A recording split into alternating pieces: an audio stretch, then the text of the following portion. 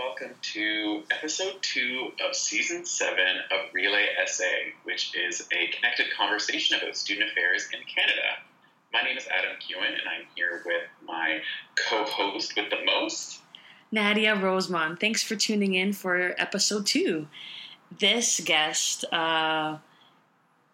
is I think, not that we have favorites, but it was a real pleasure for us to meet with this person because they have taught us throughout our, your PhD, my master's program at OISE, Professor Steph Waterman. Yeah, this was a real treat, and full disclosure, Professor Waterman is my supervisor in my PhD program, so I was a little bit nervous going in, asking some of the questions you were asking, but I was, one of the attributes that I really appreciate about Professor Waterman is that she is a straight shooter. She tells you what's on her mind, and she doesn't hold back, and I think you'll notice that in this interview that she really is honest and forthright about her experience and her insights about the world of student affairs and the work that we have to do. Yes, and pay extra attention to some name dropping of the people that, as she was pursuing her career, studying some people that she encountered that oftentimes is referenced in the work that we do, right? So that was an interesting thing to listen to during the interview. Yeah, I hope you enjoy it, and enjoy. Thank you. I will declare that I'm not the type to have any yes. It's worth all the shares, the #1 podcast in student affairs. Wanna hear what they have to say, along with all the guests that popping on the way. Without further delay, it's Relay SA. Can be tricky. Okay, and we're recording. Yay! Okay, so can you tell us your name? Stephanie Waterman. Hi, Stephanie Waterman. Hi. And what is your current position and where do you work? Okay, well, Nuehascanio. I work here at OISE. I'm the program coordinator. Well, I don't know if you call it that. I coordinate the program stream for student development, student services here at Higher Ed. I'm a faculty member. Okay. Amazing. And I guess tell us a bit about your journey, to this point. Today I noticed one of your old tweets about being a proud #FirstGen student. Yep. And you started post-secondary as a part-time student. So tell us a bit about from that journey throughout your graduate experience. Okay. So both my parents were impacted by the residential schools. My father in Canada, my mother in the United States. But they really valued education. And my father was one of those voracious readers. The thicker the novel, the better. Do you remember James Michener? He used to be a very famous novelist. Anyway, he was one of my father's favorite authors, and would just sit and read. Wow. So we were really encouraged to read. And I learned later in his life that he wanted to be a high school English teacher. He would have been the best high school English teacher because he had this authority about him. He was a lacrosse coach. And, grown men, he wasn't a big man, would just do what he said. So, I don't know if other people could have done that. And in my mother's family, Charles Dockson, who was Oneida, graduated from Hampton Institute, which is now Hampton University. Okay. And it began as a school for newly freed slaves. So Hampton is on a peninsula in Virginia, and they had gathered there after they were freed. So with some good intentions, a vocational school was started there, and it ended up having Indigenous students along with Black students there together, even though it was against the law to have them both together. You weren't supposed to mix any races at the time. So anyway, I think it was 1915. I have a book with his picture in it. I'm not sure where it is, but he graduated with an engineering degree, Charles Dockson, and he came back to central New York, where my family is from, Onondaga, and he was an engineer for the railroad. So he had a really good job. He was able to provide for the family, built a house, all sorts of stuff that, people didn't have at the time. So education was highly valued, even though my grandparents did not instill a love of education in their children and making sure that they graduated from high school. But, and my mother in particular really valued that. So there was that sense of the value of education and thinking in my family. I'm the youngest by a lot, so it was very nice to feel like an only child once the others got out of my way. They kept coming back, though. They go get a job, always, yeah. Go to university and come back. Like, it's my time now. Yeah, really. So, that reading and time with my father and stuff really, I think, influenced my love of reading in particular. And I read before I went to school because I was the youngest. Okay. So my sister taught me how to read and some other things. So in high school, my sister was going to Syracuse University, and she had a job in the EOP office, Higher Education Opportunity Program, which is part of the TRIO programs for first-generation students. It's a federal program in the United States. And she had a summer job in a residence hall. And I would stay in her room and go swimming with her and eat in the dining hall, which I thought was fabulous. Yeah. You just keep taking food, And there's tennis courts and all sorts of fun things there. And you got to meet a whole bunch of new, different people. So I knew I would be going to university. I wasn't sure what I was going to do, but I had that experience being on the campus and meeting all these interesting people. And, I sat in on some of her classes, so psych and these other classes that, were really super interesting. So I knew that's where I wanted to be. I just wasn't sure how I was going to be and what I was going to do with it. Okay. So then did you know you wanted to go, because you did your BA at Syracuse also, right? I did. I wanted to go there because I could live at home or be close to home. That's nice. And go home back and forth. So I started at University College. So that's a picture of my sister and I. We were featured in some ads actually for University College, which is like a college for adults within Syracuse University. Okay.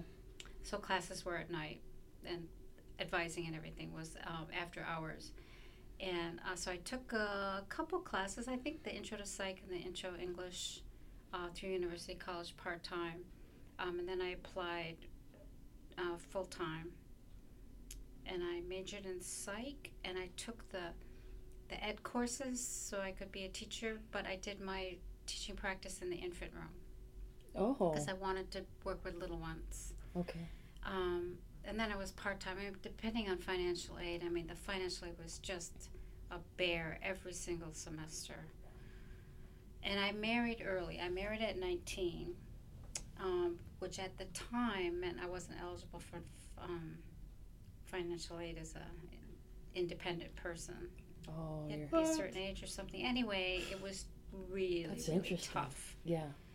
And when I graduated, I got work in nursery schools, but they had no benefits. Oh. So I can't do that.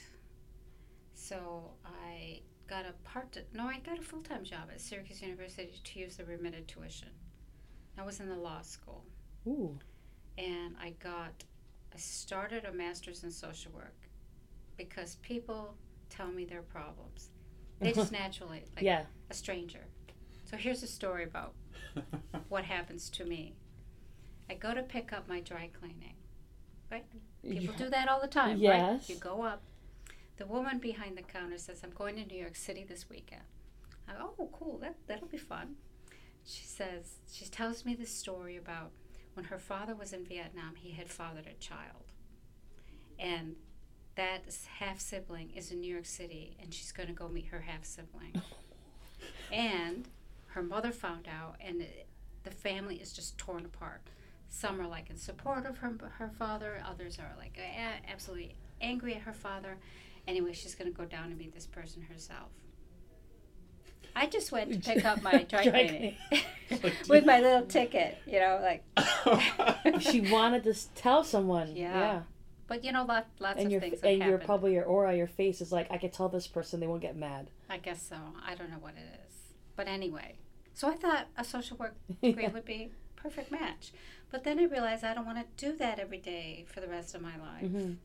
So I stopped that, and I worked at SU, Syracuse University, right up until I started my my doctorate, my master's. I was working there while I did my master's. And I worked in 11 different departments. So I was a librarian for a little while. I was in several research offices, which I really, really liked. I was in the EOP office maybe twice. I bounced all around, had my kids during that time, so I wasn't working for a little while because my youngest in particular, I was on bed rest, and then she was really very early and had surgery, so stayed home with her. And while I was part-time too at Syracuse, I did transcriptions for researchers.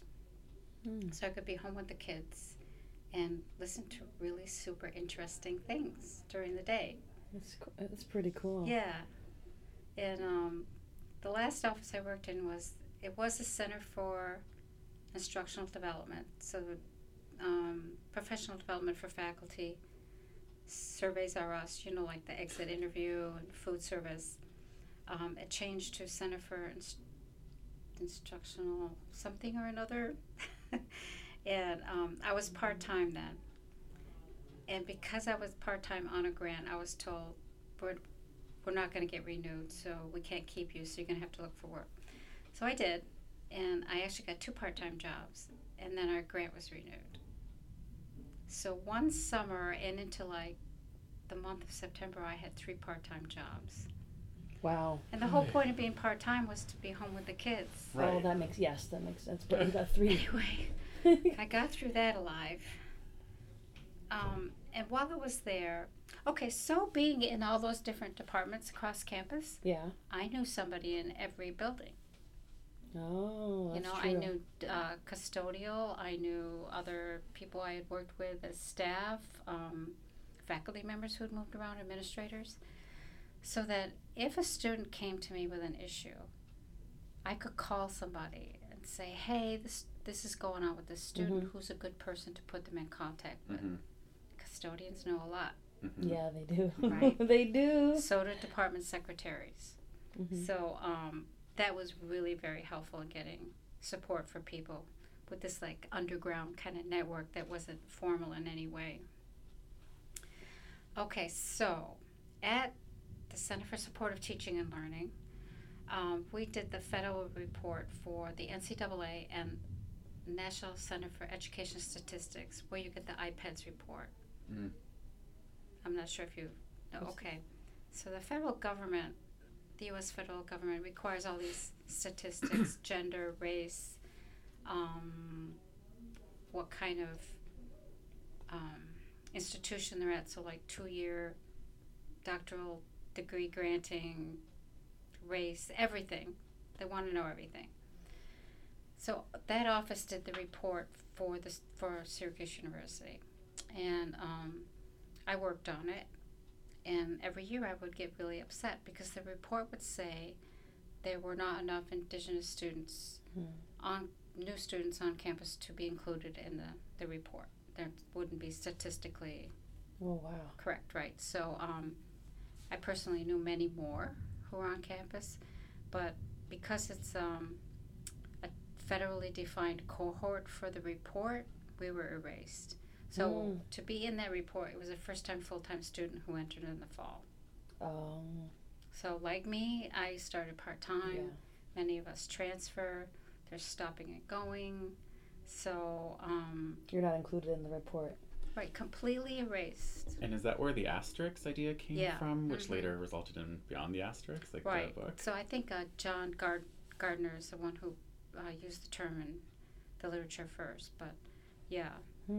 So that would just make me mad. And at the time in the 90s, the literature was very deficit. So if a student was successful, they were usually a suburban student of somebody who had assimilated into white middle-class America if they were indigenous. But, you know, a lot of, they go home all the time. Yeah. You know, they want to learn their language. I mean, really awful stuff. So I would get upset every year. And at the time I was working on a master's in liberal studies from State University of New York, Empire State College, which is a non-traditional institution. It's developed for older adults. So the semester starts like October, so that as parents you can get your own children off to university. Oh, wow. Then start yours, right? So a lot of it's online, some of it's residency. It's really cool. And I felt like the one-on-one with the faculty was much better than any of my undergraduate experience. So I had planned to write a novel for my thesis, my final project. And I have actually written a novel. Oh. But I was working at CSTL on this report that I got mad at every year. So I took a turn and I did a pilot study for my dissertation, which was on how Onondagas finished their university degrees. So I interviewed a bunch of them and took a methods course, I think, to prepare me. And I applied for the doc program at Syracuse and started a long time ago, 90-something. And my advisor was Vincent Tinto. And I retired to become a full-time student. And I thought, you know, my kids were teenagers, and I thought, this is a good time to do it. Mm-hmm. I don't know if that was a good time to do it, because with teenagers you have different issues than you would with little toddlers. So I don't know. It worked out. My family helped out. So. Wow. Tinta, what? God. Well, that's really interesting. So how was your experiencing working? I mean, he's a pretty big name, and I feel like at a lot of the conferences, there's names that pop up, and in a lot of the literature, there's these names that continuously pop up, and that's one of them. Right. And so, but I suppose that kind of washes away when you're in a supervisory relationship with someone. It's just you and another person, or did that enter the space all the time? He was not a good advisor or supervisor at all. And you know, I challenged him. Yeah. And others have challenged him, and I don't know how relevant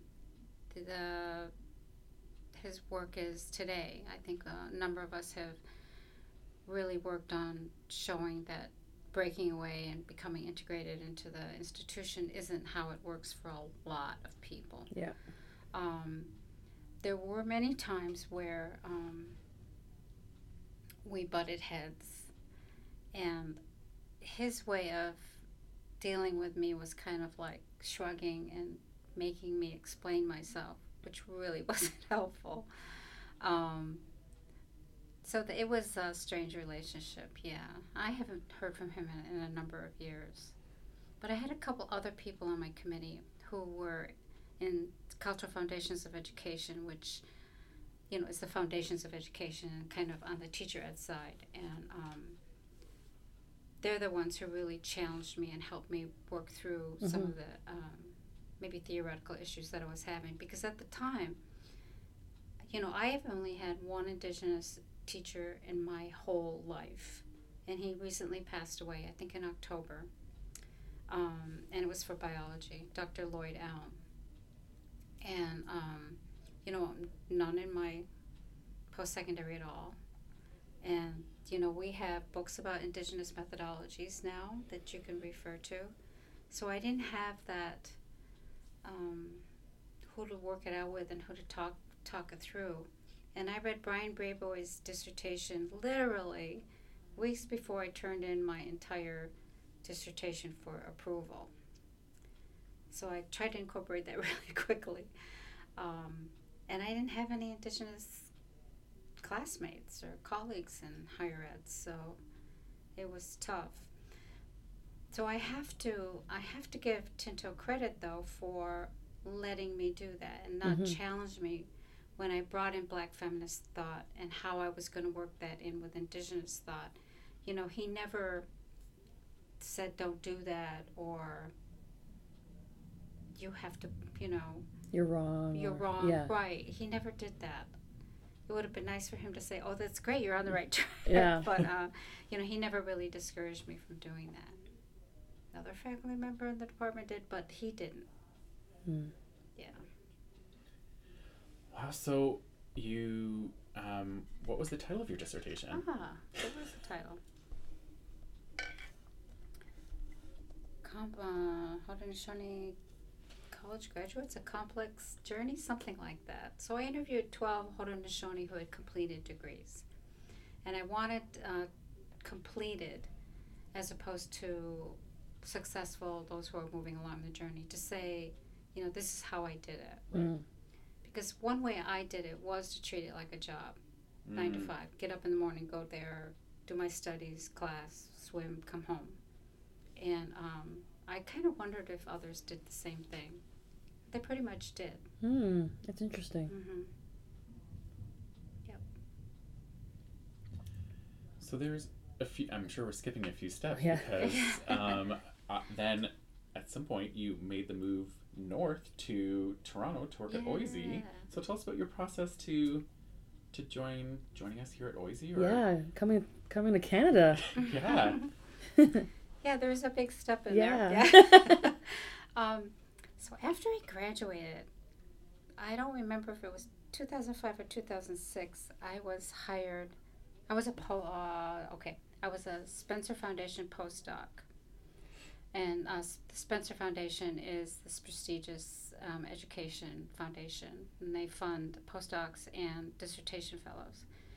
And it was to expand my dissertation study, so I was able to do an additional 47 interviews of Haudenosaunee. So I was really able to collect some more rich data and include all 6 nations, because I didn't have any Cayugas in my dissertation study. Okay. So I did some traveling around and collected more data. And part of the stipulations of that is that you don't teach. But I was able to stay at Syracuse and work on that. And the following year, we got a new Chancellor Nancy Cantor. She came from the University of Illinois. I don't know if you're familiar with, they used to have that terrible mascot, Chief Illiniwek. Look it up, it's awful. But anyway, she was part of the effort to remove that mascot, and I think she was just driven from there. So she came to Syracuse with an awareness that there were Indigenous people there.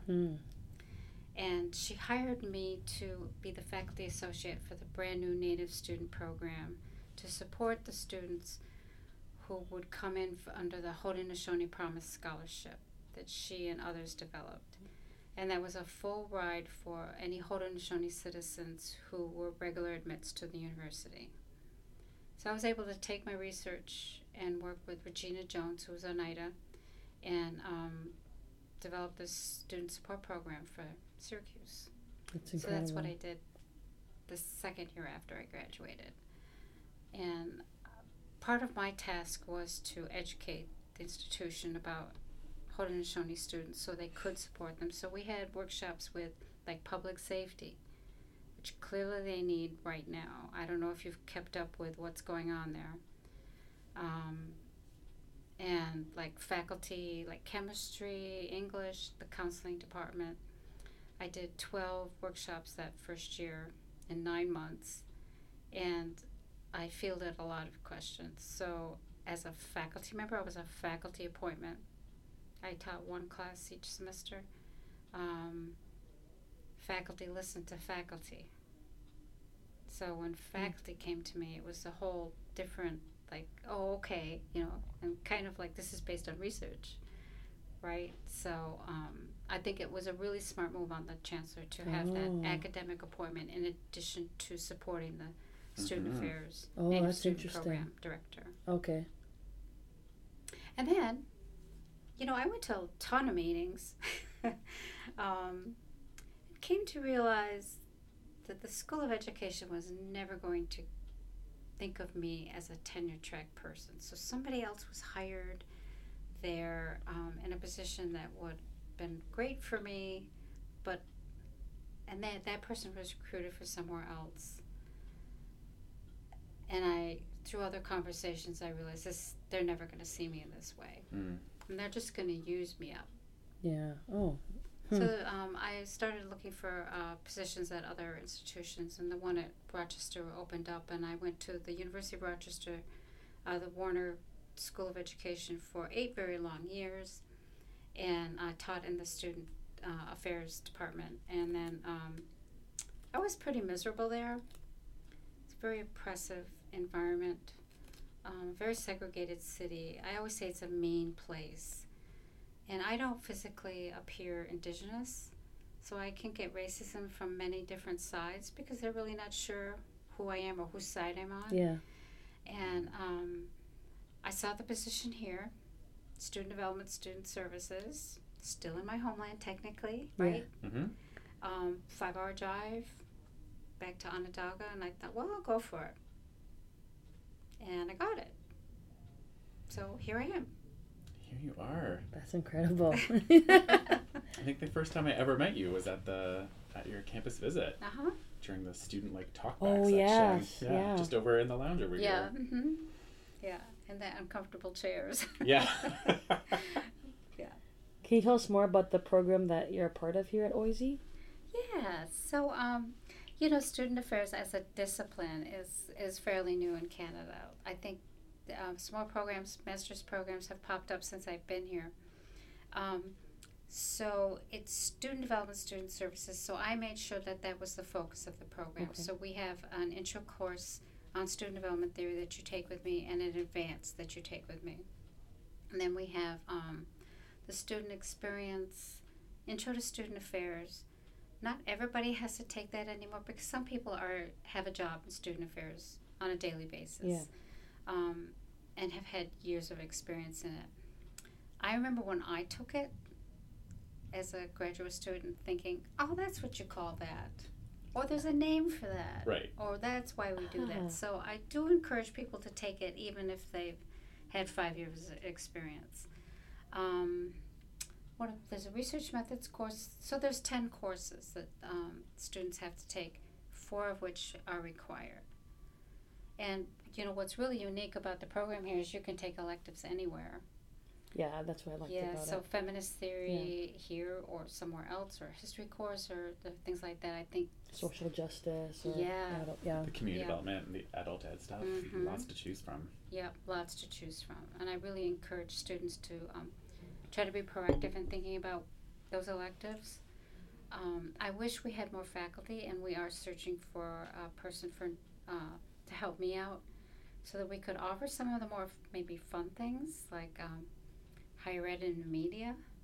Ooh. People have this image in their head of what university's like, and that's really fed by Especially media. now. Yeah. Yeah. I took a course like that in my master's here with Tony Chambers. Oh, cool. It was, Yeah. It was very Uh-huh. cool. Yeah. We watched movies and television Yeah. shows and talked about representation of higher education and popular culture. Oh yeah. It's either like Greek house, Yeah. Greek fraternity energy, or like another extreme. It's so interesting. I tried to get us to watch Legally Blonde, but no one was Oh. no one was up for it. That's a good one. That's a good Dang. example of it. No, we watched Yeah. more serious films. Okay. And really, like in movies, it's really American college and universities. Right. It's never really for us. It's usually like high school. Like Degrassi was high school, Yeah. right? But Or Oxford. or Oxford, yeah. Mm-hmm. Okay, so you have a demanding teaching load. It sounds like, and you're running this program.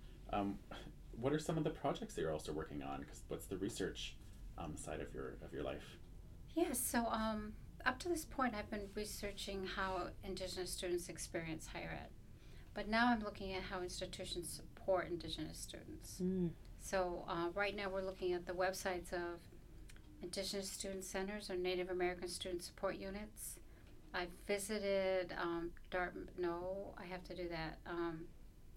Harvard, Cornell. Seems like there's one more. I've interviewed folks from the University of Arizona. I'm going to UMaine in December. Please let the weather be nice.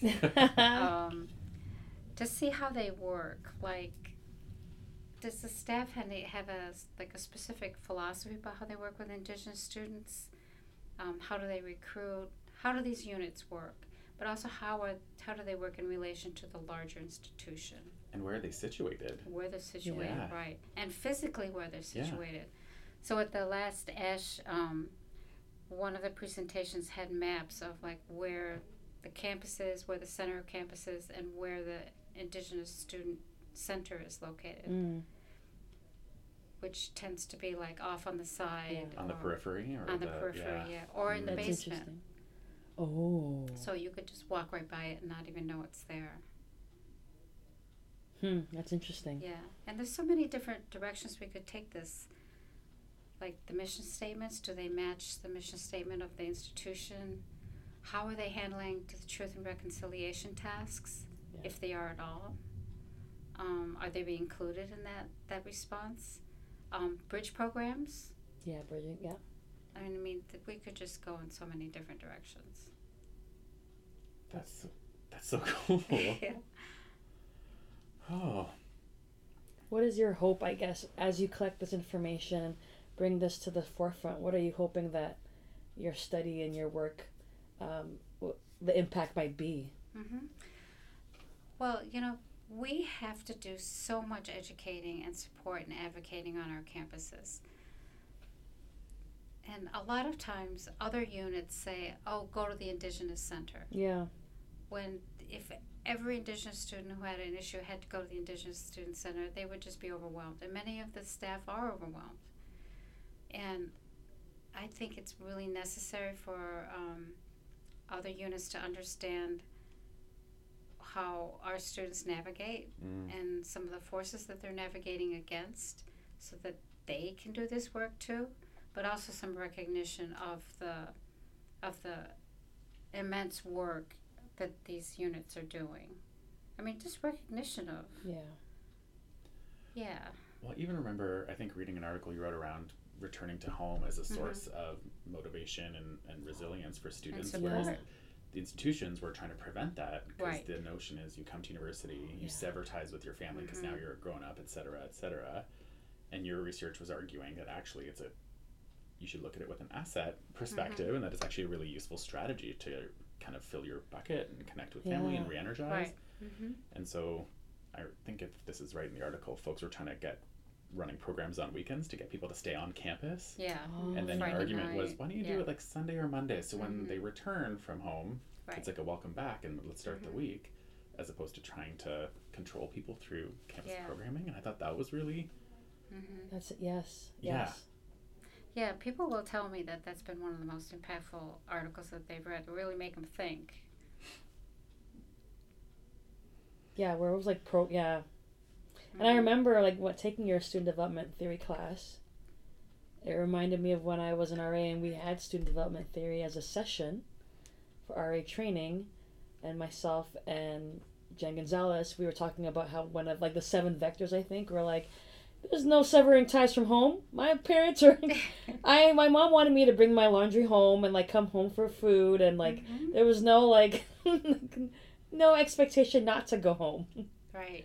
So that was not part of my student development theory. Whereas some people were like, I know some other counterparts were like, yeah, my parents made my room into their office, their gym. It was like, you're gone, you're done. But for other people, other cultures, it's like, you're coming back. Yeah. Uh-huh. That connection is Yeah. core. It's Yeah. not something that... Yeah. That's interesting. So, as someone who has studied and researched in the United States, and you're at an institution in Ontario, there's a lot more folks, I think, at the master's level and graduate level doing research on Canadian higher education broadly. What areas do you think are topics that need some additional research or that we should turn our attention to? Where are the gaps? Oh, there's a lot of gaps. Tell us. Well, students in my classes get upset that there isn't much research on Canadian institutions or post-secondary or student experiences or housing or anything. So we just need to cover all those areas. Yeah. Any step is a good step. Yeah, kind of thing? right. Yeah. Right. And the student development theories are based on a Western culture. And this is a Western culture, but it's a little different. So I think we do need to just test out these theories and see what kind of different impact they they might have here in a Canadian context with Canadian students, Canadian housing, how dons are picked. I don't know if the hiring is the same as in the U.S., but I'm disturbed that there are so few Indigenous folks in student affairs, like in residence halls and residence life and student life. And it's a problem in the United States too. In student affairs broadly, it's a very non-diverse staff, people who do that. And I would like some students. It's like they don't see themselves in this profession. And I know there are many, like if you didn't enjoy your experience, you're very unlikely to go into student affairs. It's true. Symphony Oxendine, Deb Taub, and Derek Oxendine did a study on Indigenous pathways into student affairs. And I think the prime reason Indigenous people went into student affairs was because of the lack of Indigenous staff that they experienced when they were in university. I think the second reason was having a mentor who said, this is a profession and, you should think about going into it, and this is the kind of work you do. So I think we need more people identifying populations of color to come into the profession and to be aware of how our assumption of a student affairs personality impacts that mentorship. Mm-hmm. You want somebody who's outgoing, who can handle themselves in good social situations. So I think if somebody who's sitting back and quiet, which I feel is an asset, might get overlooked for those positions or being mentored into something like that. Totally. Yeah, so our hiring, how we're mentoring people into these positions, how people become aware of them, how people become aware of this program. Yeah, that's true. Yeah. So just generally all of it. One big gap. But yeah, little steps we could fill it. Yeah. One thing that our researchers noticed about your Twitter game is we really enjoy how you proudly share and talk about your grandchildren. Uh-huh. And especially as you're an educator, I could tell that you're still learning from them. So what are some lessons or new knowledge that you've learned from your grandkids? Oh my goodness. That is not a question I was expecting at all. Yeah. Well, I'm really quite proud of how comfortable they are in their skin. Oh. Just like, this is me. This is how I dress. This is how I change my clothes 3 times a day to be a different character. Just comfortable. And I don't know, I think maybe being an Indigenous woman in higher ed, there's, the gaze is on you all the time. Yeah. But I think, just how us would just wear that tutu out or go to school in it, so what? Yeah. Right? And Nate, my grandson, is a really snappy dresser, and he likes to look good. So I think that kind of just being comfortable with yourself, I think, is a really important thing to learn. And, I want them to see me as comfortable and not be worrying about, my appearance or how I might look to others, so that they keep that really positive self-image.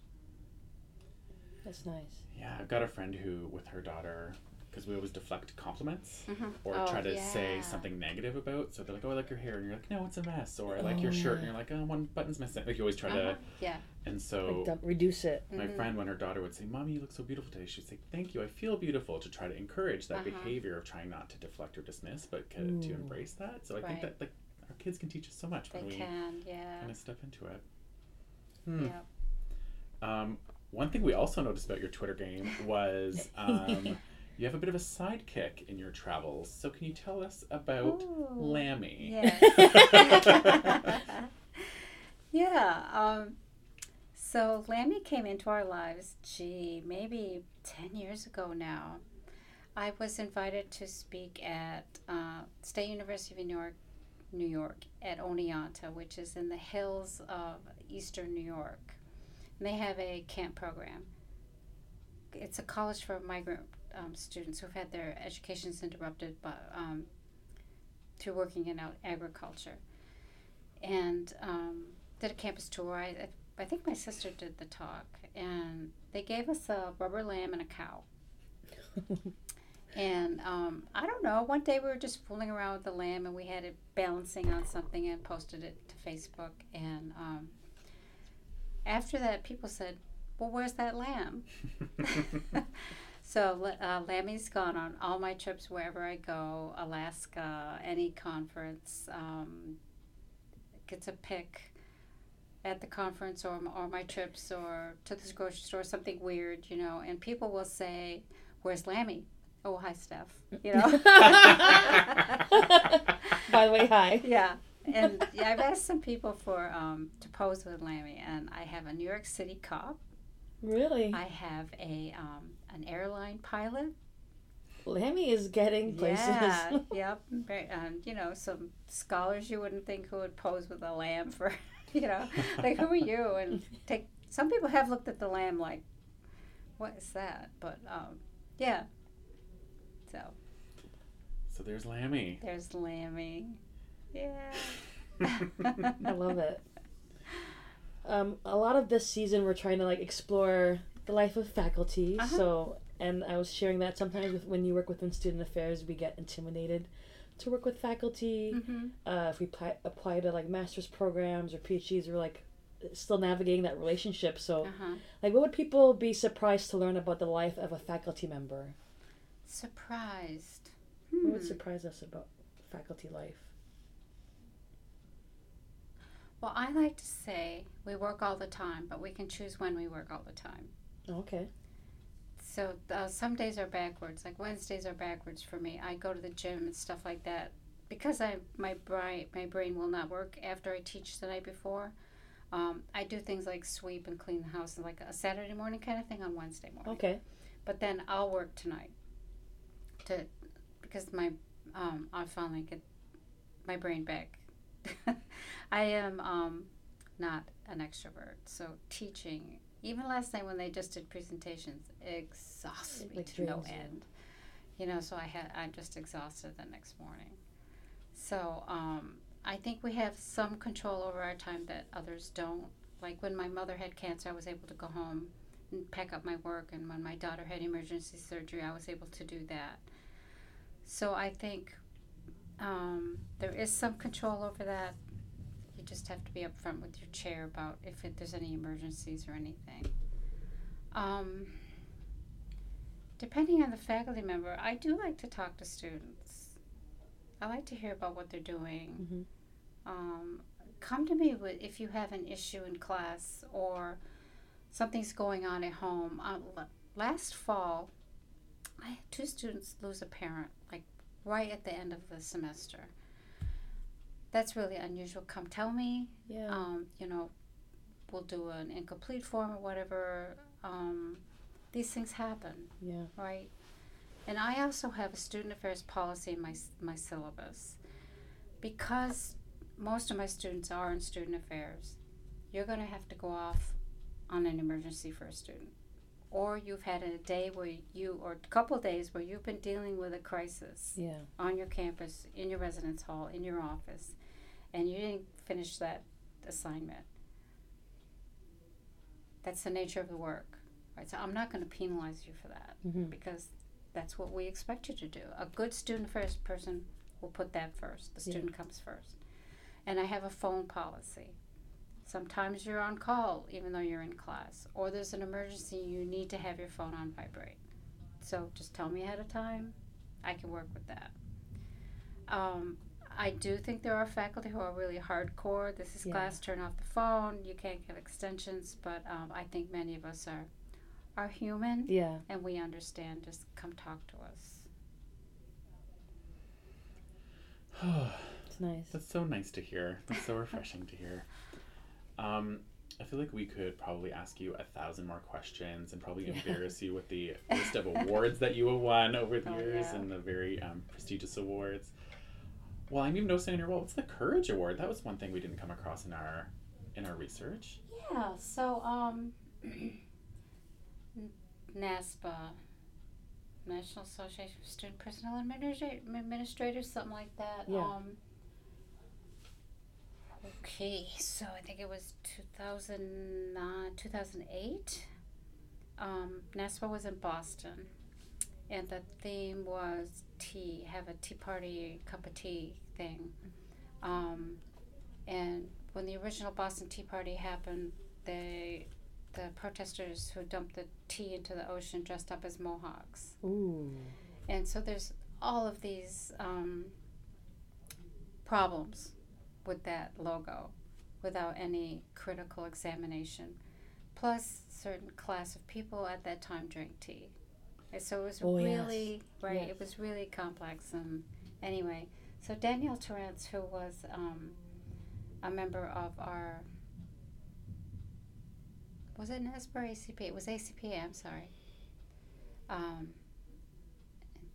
Native American Network at the time said that this was an issue, and we tried to work with their administration about the problematic logo. Mm-hmm. And she led the charge with Molly Springer, and we just worked with them for months, many phone calls trying to educate. And the logo was removed with no explanation to the members. I mean, it was a mess, but it was a lot of emotional work on our part. Yeah. And there were meetings at ACPA that year, 2008. And I think some very good things came out of it, but it was so much emotional labor on our part. And is that when they put you in the Columbus room? Am I remembering this? Oh, that was the following year. Oh gosh, that was the other. I heard about that. Sorry. Not thinking at all, right? Anyway. And, there's been repercussions after, and, we're still kind of dealing with that aftermath. And I think it was, 2013 at NASPA, Danielle Terrence was diagnosed with cancer, and she passed, I think, in August of that year. Mm. So that's the Courage Award from that organization for standing up and doing the work. Wow. And do you think those, I don't even want to say oversight, it's like more than oversight. Mm-hmm.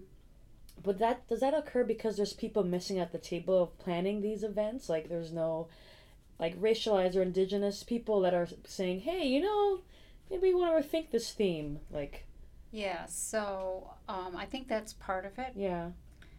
But when it was brought up to, the program committee for ACPA in 2018, somebody actually said, well, there was an indigenous representative there. Oh, so it's fine because that one person said, yeah. And one person out of maybe a dozen. Yeah. You speak up, you're going to, and democracy is supposed to be majority rules, right? So we're already silenced. But that, I think the whole notion of the invisibility that we're really not here. Yeah. There's not enough of us to, worry about our opinions or. Yeah, I think it's really complicated. So interesting. Yeah. Yeah. All the more reason to try to help support our students to see themselves in the profession, to hopefully stay and be a part of our tables. Right. Mm-hmm. Well, do we have time for more? Or? I think, we had some technical difficulties getting, so I feel like we're yes. already over time. We're over time. We ate into our time trying to get this thing recording. So maybe we can just go into our rapid fire questions and start to wrap up. All right. So, you travel a lot for conferences in your life. What are 3 travel essentials? Okay. A shawl. I take my own soap and stuff in those little pill bottles that twist on the top. Okay. Or water bottle. Okay. That's a good one. I thought Lammy was going to make the list, but that's... Lammy's in for sure. Lammy's implied. Next travel destination on your list? Is Cambridge, Massachusetts. Okay. Do you have a favorite meal?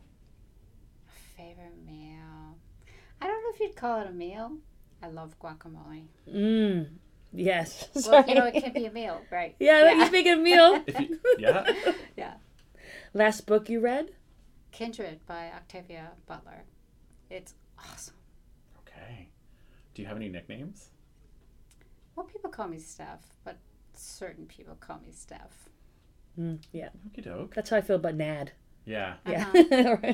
Or Nads. Or Nads, yeah. I've heard that. Yeah. Do you have any secret talents or superpowers that people I wouldn't do. necessarily know? I do. I am an expert napper. If I have, Teach me. Really? You just like find your spot and then boom. and if I What? have 10 minutes to nap, I can sleep for 10 minutes and wake up without an alarm. That- If I have 20 minutes, I can sleep for 20 minutes and wake up. I always Jealous. thought flight or invisibility were superpowers that I would Oh. want, but I feel like That one's napping better. is now. And you don't Yeah. feel like groggy after you're done. No, Damn, that's that's all good. I need. That's good. That's Yeah. a talent. That's a No, we're yeah. we're in shock and awe. That's pretty impressive. If you weren't a professor or in higher education, what would you be doing? If I wasn't. If you weren't, yeah. That's a good question. I probably would still be a professor, I think, Mhm. but maybe like in Native Studies or, I don't know, something else. One more I have. Okay, so I Okay. noticed that you have like the U.S. Enterprise there. What would be like your favorite episode from favorite like Star episode. Trek or So Star Trek Next Next Generation. Generation? Yeah, which one? Yeah, There- we're going You don't TNG. remember the title, but like Yeah. the theme. I Like, don't think I could remember the title. me too. I don't know the But, titles. I um, just Okay, so Data yeah. was on a planet where this guy was collecting things and people and things he shouldn't be collecting. And That was a guess. yeah, and at the end where he has Data might kill the guy. I mean, he really has this moment where he thinks, I'm going to shoot this guy because he's a bad man. But he gets beamed up before he did it. But that whole thing about he really thought it through and he was going to kill this man because he was such a bad man. Anyway, Good one. Oh man, I have to look up the name That's of a that. good one. Yeah. I feel like we could do. There's so many good lessons in, Yeah. especially the TNG episodes. Mm-hmm. Yeah. Okay. Now you got to start it on Star Trek. I know. We'll never get Data back ones on are good. track. I usually Yeah. remember Picard ones that I my favorite, but Data, that's a good one. That's a good Data one. Well, and I guess Yeah. because he was an android, all Yes. of the emotional and moral stuff that he had to contend with was such a good device to Yeah. bring those stuff into a narrative, right? Yeah. Anyways, so this is a relay, so we want to know if there's folks who we should be interviewing next. Yeah, so Robert Hancock is Métis or Cree? Métis, I think. He's the academic manager for the Office of Indigenous and Community Engagement at UVic. Oh, nice. So he's on the ACPA Indigenous Student Affairs Network with me. And he's just a really cool guy and works with students and has a PhD, so I think he's that faculty student affairs Very person. cool. Yeah. Amazing. I can give you his email here. Fabulous. That's a really good Yeah. recommendation. Good Thank you one. so Good much. tag. Well, thank you so much Well, for... you didn't Oh, ask me what course I would like to teach. If I could teach any course in the world, Okay. Okay. I would base it on comics. What? Tell me more. So, like, because now I blank on comics. The guy with the little tiger, Calvin and Hobbes? Calvin and Hobbes. Yeah. I mean, there's some real lessons in there. I think comics really can push you if you allow it to. If we really analyze some of the hidden messages that are in those comics. A lot of times you laugh and then Yes. yeah, so I would love someday to have a whole course just based on different comics. Oh my god, I would love that. He's so good. Like, please notify me the minute that course goes up because I would like to audit That's it. such a good one. Yeah. Oh, Sorry, I'm quiet because I'm thinking about it. There's so many. I know, we're stupefied. There's so much. Okay, well, I think that's time. So thank you Thank so much you. for Oh, your I time. survived. You did it! Awesome, thank you. Nueha. Oh, Adam, it was so good to like relive that episode and that interview with Steph. And I forgot our little nerdy moment talking about Star Trek. It was nice. Yeah, I think we should start a spin-off podcast that's just about student affairs professionals geeking out about Star Trek: The Next Generation. For those of you that enjoyed the episode, I want to make reference, give a shout out to Professor Waterman. Her Twitter handle is @WaterSteph, STEPH. And our handle is @NadsRoses and @AdamKewen. Please include the hashtag RelaySA. So thank you so much for listening. We want to give a shout out to Adrian Ross, who does our theme music. And also just a shout out to David Etienne, who started a podcast called the Student Success Exchange. So we want to just share with folks who are looking for other Canadian student affairs podcasts to listen to. It's a really good one to check out. Thanks for tuning in, and keep an eye out for episode 3. Bye for now. Thanks for listening.